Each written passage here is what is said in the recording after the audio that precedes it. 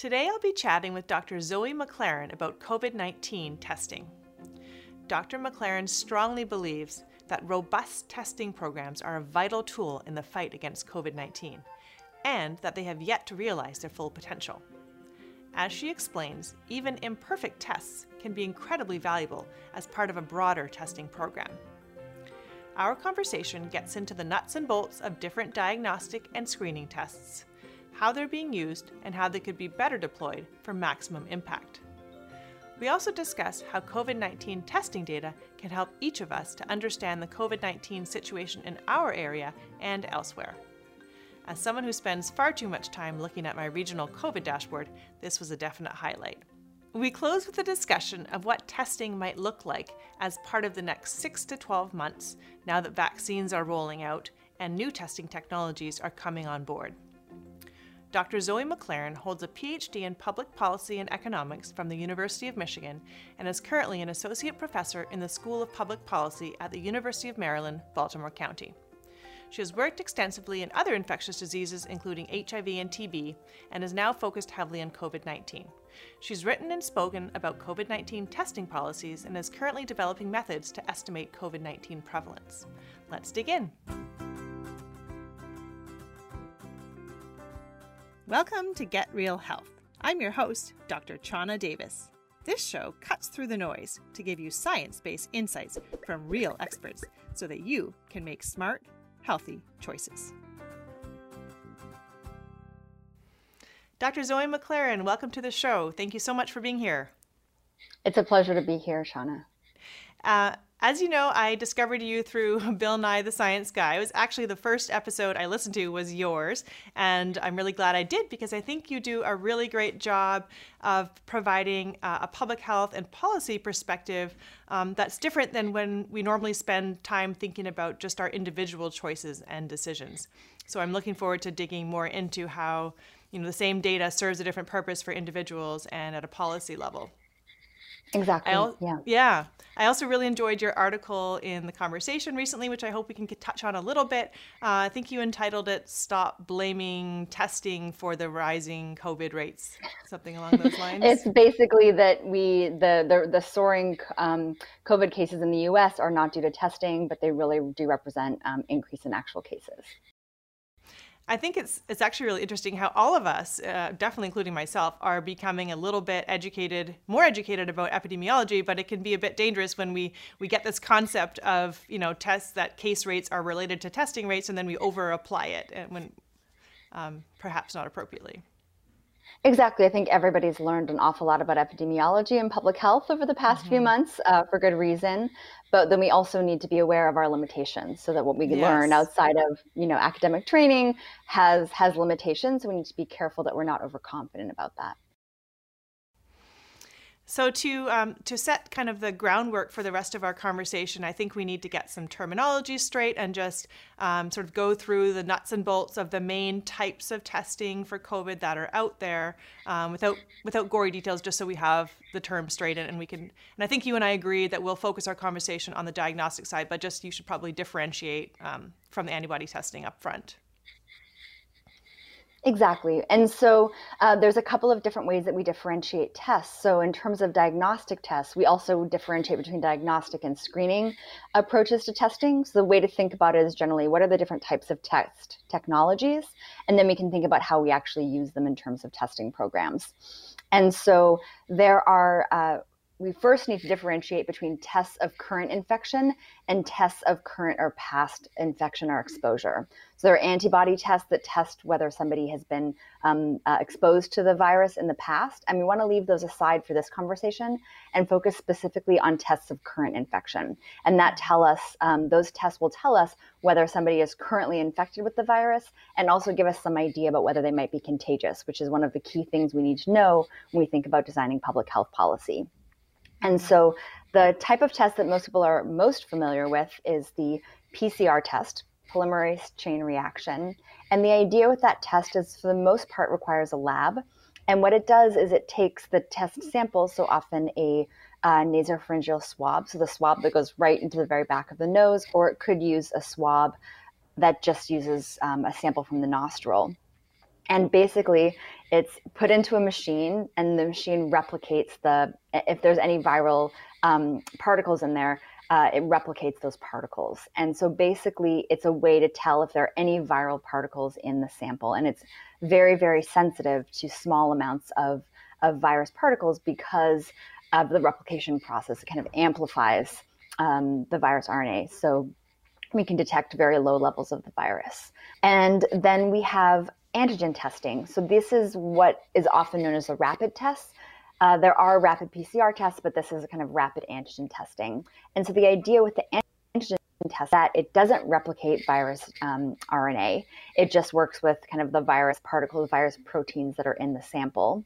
And what it does is it's usually a paper strip that is embedded with antibodies. And what those antibodies do is they attach to viral particles in the sample. So again, we use a nasopharyngeal swab or a nostril swab, or potentially using saliva, depending on the different types of tests. And basically, those antibodies will bind to the virus proteins and then also bind to color indicators. And so when we read the antigen test, we can see usually a line or two lines that indicate that it's a positive result. So one of the lines is a control line to make sure that the test is working properly, and another line that shows whether there were virus particles in the sample. Mm-hmm. And that antigen testing is very similar to what the technology, almost identical to the technology used in pregnancy tests. And so it's a rapid test, but it is less sensitive in certain cases because it doesn't amplify the virus particles. It just works with the sample itself. And so it's not going to be able to detect very low levels of the virus quite as easily.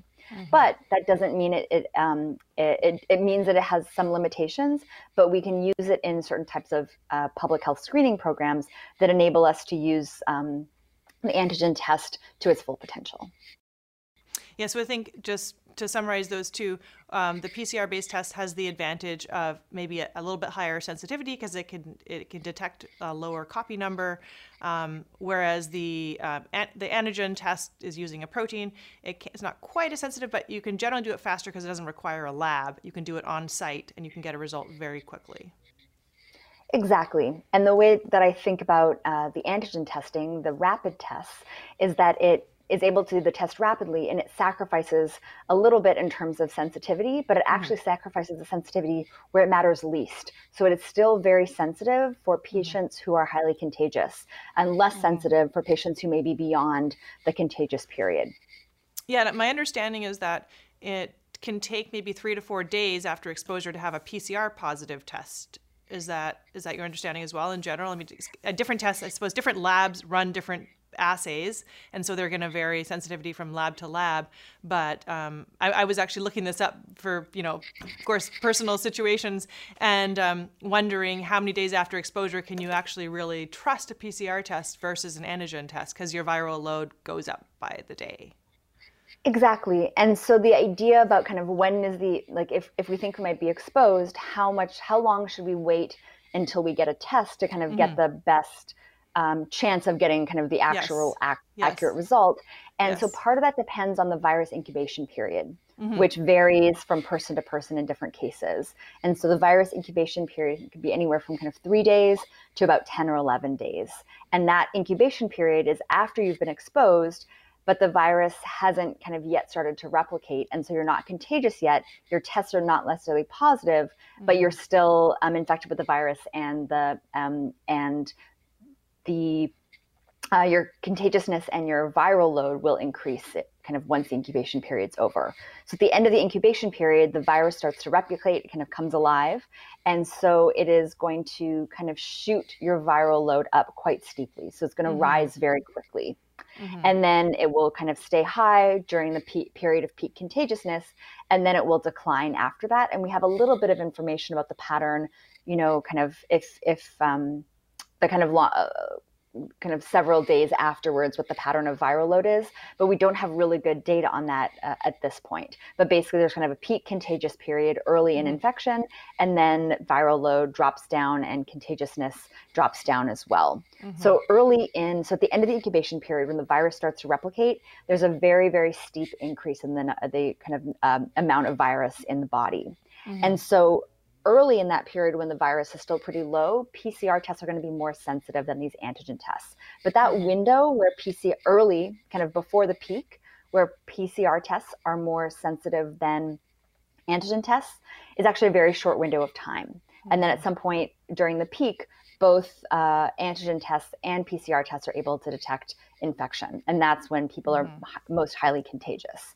Yeah. After the peak, the viral load drops down. It's going to be past the point where an antigen test might not pick up the viral load in the body. The person might be less infectious. But the PCR test is still going to be able to pick up the infections in people beyond peak because it's much more sensitive. So even if there's a very low level of virus in the body, the PCR test is going to amplify that to be able until it's kind of a detectable level for the test. Right. So a PCR test, for example, might be able to detect virus from day 3 to day 11, but maybe the antigen test from day 4 to day 10 or something like that. And it's a little bit on either side. Something along that we think it's actually more, so for example, if there's a 3-day incubation period, that during day 3, the beginning of day 3, the PCR would be able to detect and the antigen test wouldn't, but by the end of day 3, they would both be able to detect it. So the window early on where PCR is more sensitive than the antigen test for viral load is a pretty narrow window. And the idea with the antigen test is it might be days 3 through 6 that an antigen test would come back positive, and then days 6 through much longer is when the PCR test would then be more sensitive. Okay. And so the idea here is during the peak, both tests are very sensitive in terms of detecting peak viral load. And that's also a really important time because that is when people are most contagious. So being contagious is correlated with the amount of the kind of the viral load, the amount of virus in the body. And so during the peak, most likely to be contagious, most easily detectable by the antigen tests. And symptoms, is it fair to say symptoms tend to follow a few days after the ramp up of detectability? I mean, I've heard that contagiousness usually precedes symptoms by a few days, so that must. So we still, we have a fair amount of data around it. We're still kind of understanding because the trends differ a little bit from person to person. But our best understanding is that contagiousness rises before symptoms kick in. And so we think about that as people being pre-symptomatic. So before their symptoms kick in, they are they're infected and contagious. And then there are also cases that are asymptomatic. They never ever develop symptoms, even though they're infectious, even though they're contagious during this period. Yeah.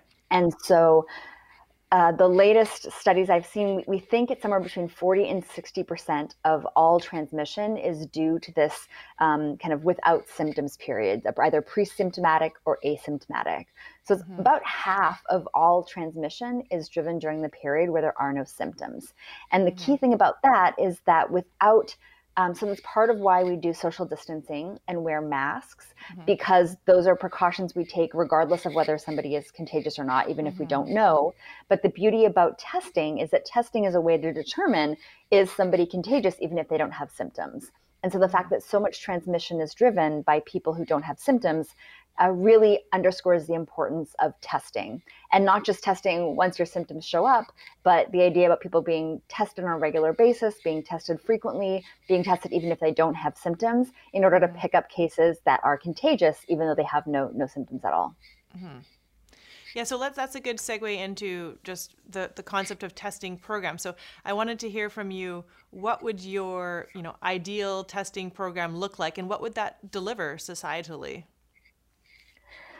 Okay, so the idea about having an ideal testing program, I always think about kind of what's achievable, what direction do we want to move in, how do we define kind of success, how do we define how much testing is enough testing. And the idea is that we want people to know their infection and contagiousness status at all times. That is the ideal. So everybody, no matter what, would know, am I contagious right now or not? And they need that information in order to make informed public health decisions about whether they are going to interact with their family members, interact with close friends, go to work, go to school, things like that. And so we want people to know their status at all times. And so there are multiple ways that we can achieve this, but the idea is that everybody should have easy access to testing. So the testing should be convenient, it should be free, It should be widespread, so a large proportion, ideally everybody in the population should get access to it. And they should be able to do it frequently. So the idea is not like I'm just going to get tested once every 6 months, but you can kind of get tested on a regular basis. And so we think about that as being the ideal. We can achieve that in a number of different ways. We can achieve that by having tests available at home so people can test themselves at home. We can achieve that by having what I call the Starbucks or the food truck model, where on every street corner there is somewhere where you can stop by and get a test, and it takes as much time as picking up a cup of coffee. We can have so those are kind of the most convenient.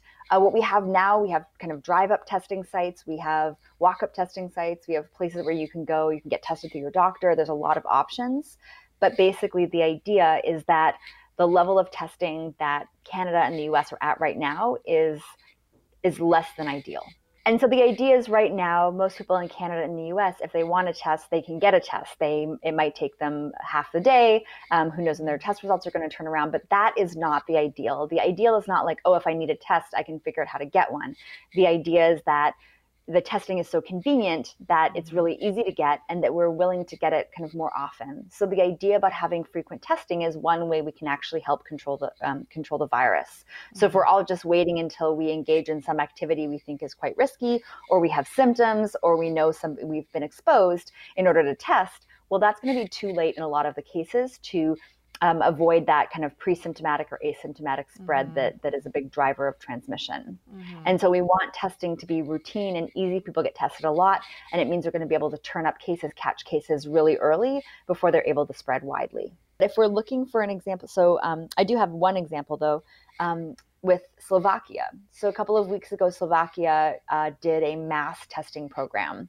And so they tested a kind of huge proportion of their population one weekend and then the following weekend. And basically, they were able to transmission in cases were kind of skyrocketing, and they were able to bring the number of cases down pretty significantly through this mass rapid antigen testing program. And so there is some evidence these mass testing programs really help to get cases down.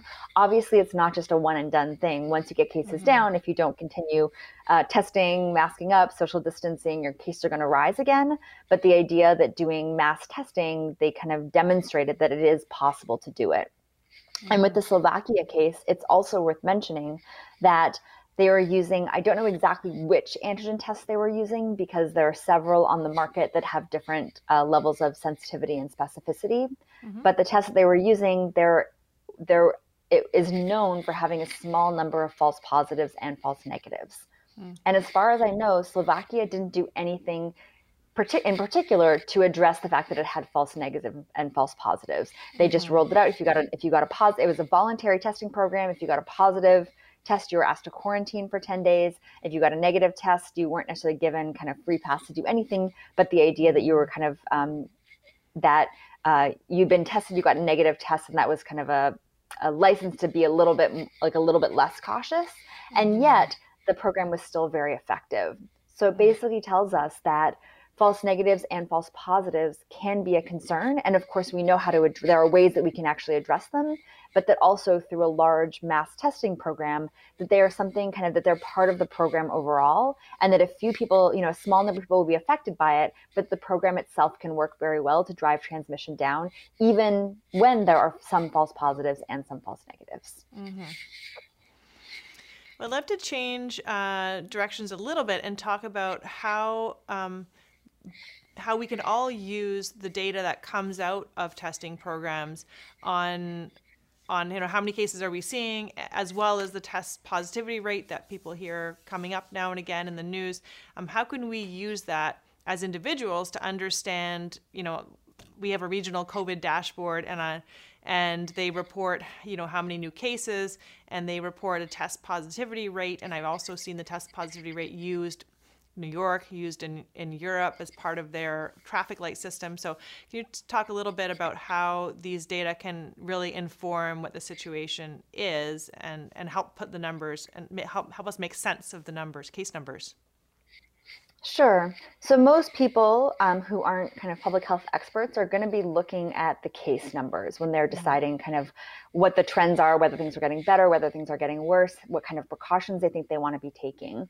And so case numbers are really, really important for kind of letting people know how serious the concerns are. We can also look at hospitalizations and deaths because, of course, there are a number of cases that don't lead to serious illness. And so we can look at hospitalizations and deaths. And the other important metric is the number of hospitalizations and also how overloaded the local intensive care units are. Mm-hmm. So when there's a large surge, the intensive care units get overwhelmed. And so it's actually much harder to get the type of care that somebody needs and can actually lead to far greater number of fatalities from COVID-19 than if the ICUs were not overloaded. So cases is what most people look at when they're trying to figure out kind of how serious is it. Mm-hmm. Also, you can use test positivity that gives you some information. The issue with test positivity is that you need to make sure you understand what it can and can't tell you. And there are several limitations about test positivity data. Yeah, I actually had a personal experience where we got a letter last week so our schools here are open full time. And that there were actually 3 different schools in my area had exposure letters go out. And in my case, the exposure letter went out 8 days after the exposure. So, I mean, we've really doubled down here on contact tracing in BC, and it has delivered a lot for us. Like most of our cases are related to known outbreaks, and we have tons of people in quarantine at any given moment. But there are lots of examples where you find out, 5 days after you were exposed, and that's too late in a lot of cases. A lot of damage already can be done. Exactly. I think with contact tracing, it's not always, so we think about, so there's the kind of index exposure and then a subsequent exposure and then the exposure beyond that. Mm-hmm. And so the letter 8 days in might be too late for you if you were directly exposed, but if you have potentially exposed other people, you would be able to kind of let them know. So the idea with contact tracing is that ideally we want to do it quickly, but oftentimes even some delayed contact tracing can still have an impact. Mm-hmm. And the beauty about testing is that a big component of contact tracing is that we want to identify people who have potential exposure in order to encourage them to get tested. Yeah. If everybody is getting tested every week, twice a week, whenever they've been exposed to other people, then those letters are a little bit less important because people have already been tested. And any cases that were onwardly transmitted are going to be identified already through testing. And so contact tracing is a little bit less important there. Now, I'd actually be curious to get your perspective on why one of our policies exists. So here in BC, when they're pretty selective about who they send for testing. So if there's an exposure, even in your child's class, they're only going to contact the people who, maybe sat near that child, and they don't even suggest that the whole class. In general, it's not like a blanket policy that the whole class gets tested. And, there's various Facebook groups feeling like this is not enough, and they're not suggesting even that there's quarantining of siblings, for example, of that. So, it's not an endless resource. And so I guess I'm just curious your thoughts on how do you, I don't know what the word is, manage that resource effectively? I think it's a real balancing act because when there's a potential exposure, you want to kind of reduce onward transmission and you want to figure out who might be exposed, but also when there are limited testing resources, mm-hmm. and also that you don't maybe have the resources to test everybody in every class mm-hmm. where there is some exposure. And also there's a risk when you kind of tell people very widely that they've potentially been exposed, there's going to be a lot more potentially unnecessary quarantine. And so mm-hmm. it's really a balance between that. So basically what test positivity is, it's just simply of the number of tests that have been performed, how many came back positive. And so there are some slight differences in terms of how test positivity is calculated depending on the country or the province or the state. But that's kind of generally the idea about kind of how much of the testing we're doing is actually turning up positive cases. Mm-hmm. And so remember, test positivity is not a measure of prevalence, even though it is correlated with prevalence. So we want to be very mm-hmm. careful about how we actually interpret the actual number of test positivity. Yeah, I've seen some reporting about on New York, where I thought, are they suggesting that 3% of people are positive? I mean, because New York has had this very clear 3% test positivity rate, and some of the language around that was suggesting that 3% of the population was positive. And I thought, Is that possible? I mean, if you're testing everyone, then your test positivity rate would reflect your prevalence, but if you're not, then it doesn't. Exactly. So that 3% is not a prevalence, or the prevalence is much lower than that, Yeah. even in places that have very high surges. So we don't want to be looking at the actual number of test positivity and inferring anything about the prevalence level. So the way that I think about test positivity is, so it can be used to calculate prevalence, but it's a complex function. We don't actually know what that function looks like. And so we don't want to think about translating test positivity directly into prevalence, but we can use test positivity in different ways. So one of the things about test positivity is that the higher test positivity is, the more likely there are more cases that have not been diagnosed in the population. And let me try to explain why that is. So when we think about self-selecting into testing, so most testing is people kind of decide they have symptoms, they're aware of some exposure, and they decide they need to go get a test. So most of our test is kind of based on people's need, desire, whether they think they need a test, and a lot of times that's directly related to whether they think they're likely to be positive. Somebody who has stayed home and not interacted with anybody is not going to really have any demand for a test because they know they haven't contracted COVID-19. Somebody who's been engaging in more risky behavior, who knows of someone in their circle they've had close contact with who is diagnosed with COVID-19 or who have COVID-19 symptoms, they're going to be much more concerned, but also much more likely to be positive. And so when test resources are limited, it's only the people that are most motivated to get a test who end up getting tested. So imagine those very long lines of cars we saw in the US and we still see sometimes. So if it's going to take an hour or 2 hours or 3 hours to get a test, somebody who doesn't think they're positive and probably isn't really sure if they actually really need the test is not going to wait in that very long line of cars. But people who know that they've been exposed and need to figure out whether they need to self-isolate or have symptoms are going to be more willing to sit in that long line. So it means that when there's kind of shortage of testing resources, we're mostly going to be testing people who are very highly likely to be positive. And what that means is when there are shortages, a lot of people who are still contagious and maybe just don't have symptoms, or maybe have somebody in their circle who might have been exposed, but they're not certain about that, they're going to be a little bit less likely to get tested, and they may forego testing when there's a really big shortage. They'll put it off. So what that means when test positivity is high, it means most of our people being tested are those kind of most high-risk people. And it means a lot of the medium risk and even some of the low-risk people are not getting tested. And so that means there's a lot of people who have no symptoms of COVID-19, but are still contagious because we know you can be contagious even if you don't have symptoms. They're wandering, living their lives, hopefully wearing their mask, but we're not sure about that. And they're not self-isolating because they didn't think they needed a test. They didn't get a test, and they don't know that they're contagious. They don't know that they're positive. And so when we have really high test positivity rates, it means there's a lot of these undiagnosed cases circulating in the population. And that is a really big risk for transmission. People who don't think they're positive, yet a lot of them are. And so that's this guideline about test positivity. So when test positivity is high, you want to think about, well, what about all those people who are actually contagious but didn't get a test and have no idea they're contagious and are still meeting up with small groups of friends and maybe not wearing their mask properly and who knows what else, going to school, interacting with other people. So high test positivity correlates directly with a lot of undiagnosed cases in the population, which should be worrisome in terms of transmission. Also, when we have high test positivity and a lot of undiagnosed cases, it means the case numbers we're seeing in the news and in the data dashboard are not reflecting the total number of cases. So when we're having a surge in the US right now and the test positivity rates are very, very high, that tells us that the surge is literally just the tip of the iceberg. And there are many, many more cases that are contagious, that are spreading the virus, but they didn't get tested. They don't know that they're positive, and they are likely not to be self-isolating because they don't have the information they need to be able to self-isolate.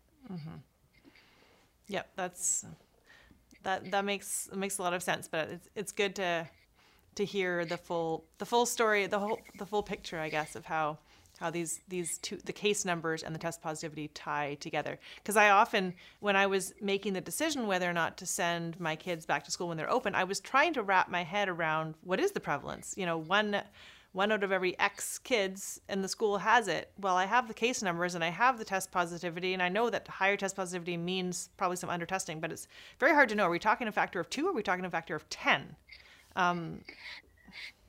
And That's one thing that's really tricky to say. So I have a research study that used test positivity to back out prevalence. So it was on tuberculosis in South Africa, so totally different context. But the relationship between test positivity and prevalence is mediated by the type of selection, kind of who decides when to get tested and how. And so unless we have a really good understanding of who's getting tested and when and who isn't getting tested, we actually don't have the information we need to link test positivity directly to prevalence. And so I find test positivity is really good to think about trends.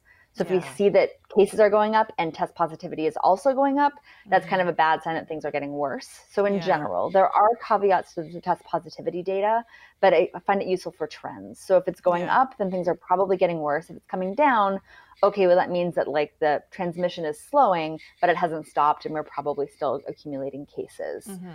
The one kind of number that I've seen, and of course, this is like a rule of thumb average. It's based on US data. It's not necessarily going to apply to BC or to other parts, but that when test positivity was at 20%, that it could mean that there were 5 times as many cases in the population as there are getting tested in the data. Well, and so I think it's a very high number. Right. So I think for the most part, high rates of test positivity imply that there are a lot more undiagnosed. Because you might think, oh, well, there's maybe twice as many, not 5 times as many. And so I think the important thing to remember is that we're aiming for very low test positivity. We want to keep it below 5%, below 3% if possible. And so when it gets up to like 15% or 20%, that's kind of a red alert range. It's not like, oh, it's just 20%. I'll worry when it gets to 80%. The idea is, I think, when test positivity is above, I mean, we should be worried when it's above 5% because that's kind of suggesting the epidemic is out of control. If things are up at 20%, that really is red alert. That's a really, really concerning number. And it's that same idea that when it's up at 15 or 20%, when test positivity is at 15 or 20%, it tells us that the cases we're seeing are just the tip of the iceberg. And we actually don't really know how big the rest of the iceberg is. And so we should be really concerned about that.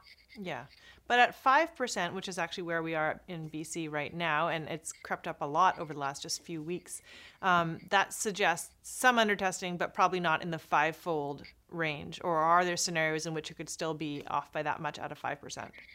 No, I'm at the rate of 5%. It's not going to be 5-fold. It's going to be much lower than that. But we don't have good data on what those exact numbers mean because it's kind of the prevalence is we don't see those cases.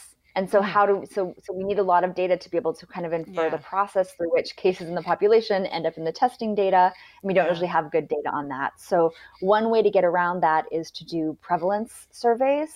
So we go and take a random sample of the population and test them for COVID. And then we have a sense. I'm doing some research using that type of data as well. We still have sample selection issues with them, but they're a little bit easier to address in the context of a survey. But if we have more data like that, then it makes it easier to kind of calculate, to figure out what that rate is that translates test positivity into prevalence. But the idea is that we use test positivity as one measure. We also want to think about actual number of cases as well. We can't just rely on test positivity because there are concerns about if the type of selection changes, so kind of who selects into getting tested, if that can change over time. And so that means the relationship between test positivity and prevalence actually does change over time. So it's not like we just need to know what it is at one point in time. It changes over time from one place to the next. So they're just it's a big undertaking to calculate that. But for most of our decision making, knowing that it's like that there are just a lot more cases out there is helpful. And I think we shouldn't be satisfied with having test positivity at 5%. The idea is test positivity should be at 0. If we can get test positivity to 0, that's having the pandemic completely under control, that there are kind of no tests. So the idea is not to say, well, let's keep it at 5. Let's say, well, what can we do to get it down to towards 0? And one of the ways to do that is actually just to scale up the amount of testing. It's actually not cheating on test positivity. That's exactly what you want to do. Test positivity is a measure of, are you doing enough testing? So if it's at 5% and you're worried that it's creeping up above 5%, the way to address that is to increase the amount of testing, make testing much more widely available. It will catch more cases sooner. It'll drive test positivity down. It'll slow transmission. It'll keep the virus under better control. Yeah, we actually saw that here in BC when we sent kids back to school. We started testing kids like crazy because everyone got colds and they had to be tested in order to be able to attend class. And the test positivity rate in kids during September was something like less than 1%. Whereas I think the average test positivity rate was much higher, but kids were being screened like crazy because they had these confounding symptoms. Exactly. And the good thing about that is that meant they were getting tested often enough, so you would be catching cases much sooner. And so the number of cases are also going to be, will be driven down in that population. So exactly. So the test positivity rate among kids might have been 5% before this increase in testing. And then with all the testing, you're able to get it down to 1%. And you can do the same thing with adults. And that is one possible policy to pursue. And I think that it is really effective because it allows schools to be back in session by keeping the rate of the virus down. It lets us, we benefit from having a little bit more freedom when we're able to use testing to keep the rates down. We're able to kind of ease up a little bit on the social distancing and scale up the testing and end up with a little bit more freedom so our kids are able to be back in school while also driving the number of cases down. Mm-hmm. So I know you don't have a crystal ball, but I'm going to ask you anyways. What do you envision for the next 6 to 12 months? Will we have at home, will it start to be routine for people to test at home, or is that just too tricky from a regulatory perspective and unlikely to happen? And similarly, on site at some point, the idea of, at the daycare or at the school, they have, same day screening that includes, more than just a temperature check. Do you think there's a possibility that stuff will be rolled out routinely in different environments, large gatherings and so on? I think that definitely in the future that will be more widespread. I mentioned the example of Slovakia that did a kind of mass testing program that seemed to have been quite effective as far as we can tell in terms of driving transmission down. So part of it is that as different parts of Canada and the US and different places experiment and try out these new innovative test methods, as well as innovative testing programs, that will have more evidence about kind of what works and what doesn't work so well. And we'll see those types of innovative testing programs diffuse a little bit more. So kind of, if somebody takes the initiative to be the first one and it's successful, then everyone kind of looks at that and learns from it. So I think that we'll definitely see more innovation in terms of testing. We're also seeing more innovation in terms of just the development of these diagnostic tests that will be more sensitive, that will be cheaper, so kind of bringing the cost down. And of course, the most important thing is just making sure that they are able to kind of manufacture enough tests to make some of these testing, kind of more widespread testing approaches more possible. I think the other thing to remember is that it looks like we have very likely to have safe and effective vaccines that are on the horizon. So of course, with those, there's still some additional approval processes that need to go through to kind of confirm the efficacy of the vaccines and the safety profile before they're kind of able to be given to the general population. But that is going to help as well. So when we think about controlling the virus and managing the pandemic, we have a whole toolbox in terms of social distancing, mask wearing, hand washing, testing, and then we'll soon also have a vaccine. And so the idea that kind of the more tools we have and the more investment we have, kind of the better vaccines we have and the better tests we have and the more tests we have, it's going to make it easier and easier to keep the virus under control. So I think 2021 is going to look a lot better than 2020 in terms of getting the virus under control. So it sounds like you're recommending when testing is available, if it's ever offered to you, do it, because that will be a helpful thing for you and for society. But what about now when, there's debate about should the average asymptomatic test person doesn't technically qualify for testing go pretend they have a runny nose and go get tested? What do you do now while there are limited test resources? I think the number one thing to do if there are limited test resources is to advocate among elected officials to increase resources for testing. Because without adequate testing, people are really stuck making pretty difficult decisions. So ideally, everybody could get precautionary tests whenever they wanted to. And then I think there was some debate here in the US around Thanksgiving about whether people who were planning on going to celebrate Thanksgiving with family should be getting a precautionary test ahead of time, or whether they should be saving those tests for people who have symptoms or people who are hospitalized. Yeah. And so the way I think about it is that from a public health perspective, we actually want the people that we want to get tested are the ones who are most likely to be in a super spreader situation. So if you are going to engage in a somewhat risky, large family gathering for Thanksgiving, that's actually somebody that we want you to get tested ahead of time if you're actually going to do that, to make sure that it doesn't end up turning into a super spreader event. Whereas the idea about that person not getting tested because they're worried about people with symptoms, well, the person with symptoms maybe already is self-isolating, and that test is not going to help us prevent any transmission. And so I think the idea is that testing really is good for preventing transmission. So we want people who are at risk of doing a lot of transmission to get access to those tests. That makes sense. So we're pretty much out of time. Do you have any last words of wisdom to share, or misconceptions to kind of bust about testing and the way we can and should use it? I am a big proponent of testing, and I kind of advocate to invest in testing, but there's a lot of people who kind of don't necessarily see the real value in testing, or think, well, it's really difficult to increase the amount of testing, so we're going to try to do more contact tracing and maybe do more lockdowns and maybe have more cases and more hospitalizations. But the idea with testing is that you can do a big push of investment in testing, increase the production of all the different types of tests. So PCR, you can increase, it's more difficult to increase the production of PCR, but for example, using antigen tests, so those rapid antigen tests, that those are able to be produced. There's several producers. I know there's at least 2 companies I'm aware of, the Canadian-based companies that produce those types of tests. And so kind of ramping up those types of tests as well, so that you're really investing not just in the PCR testing, but in other types of testing. And then thinking about strategizing around testing policy.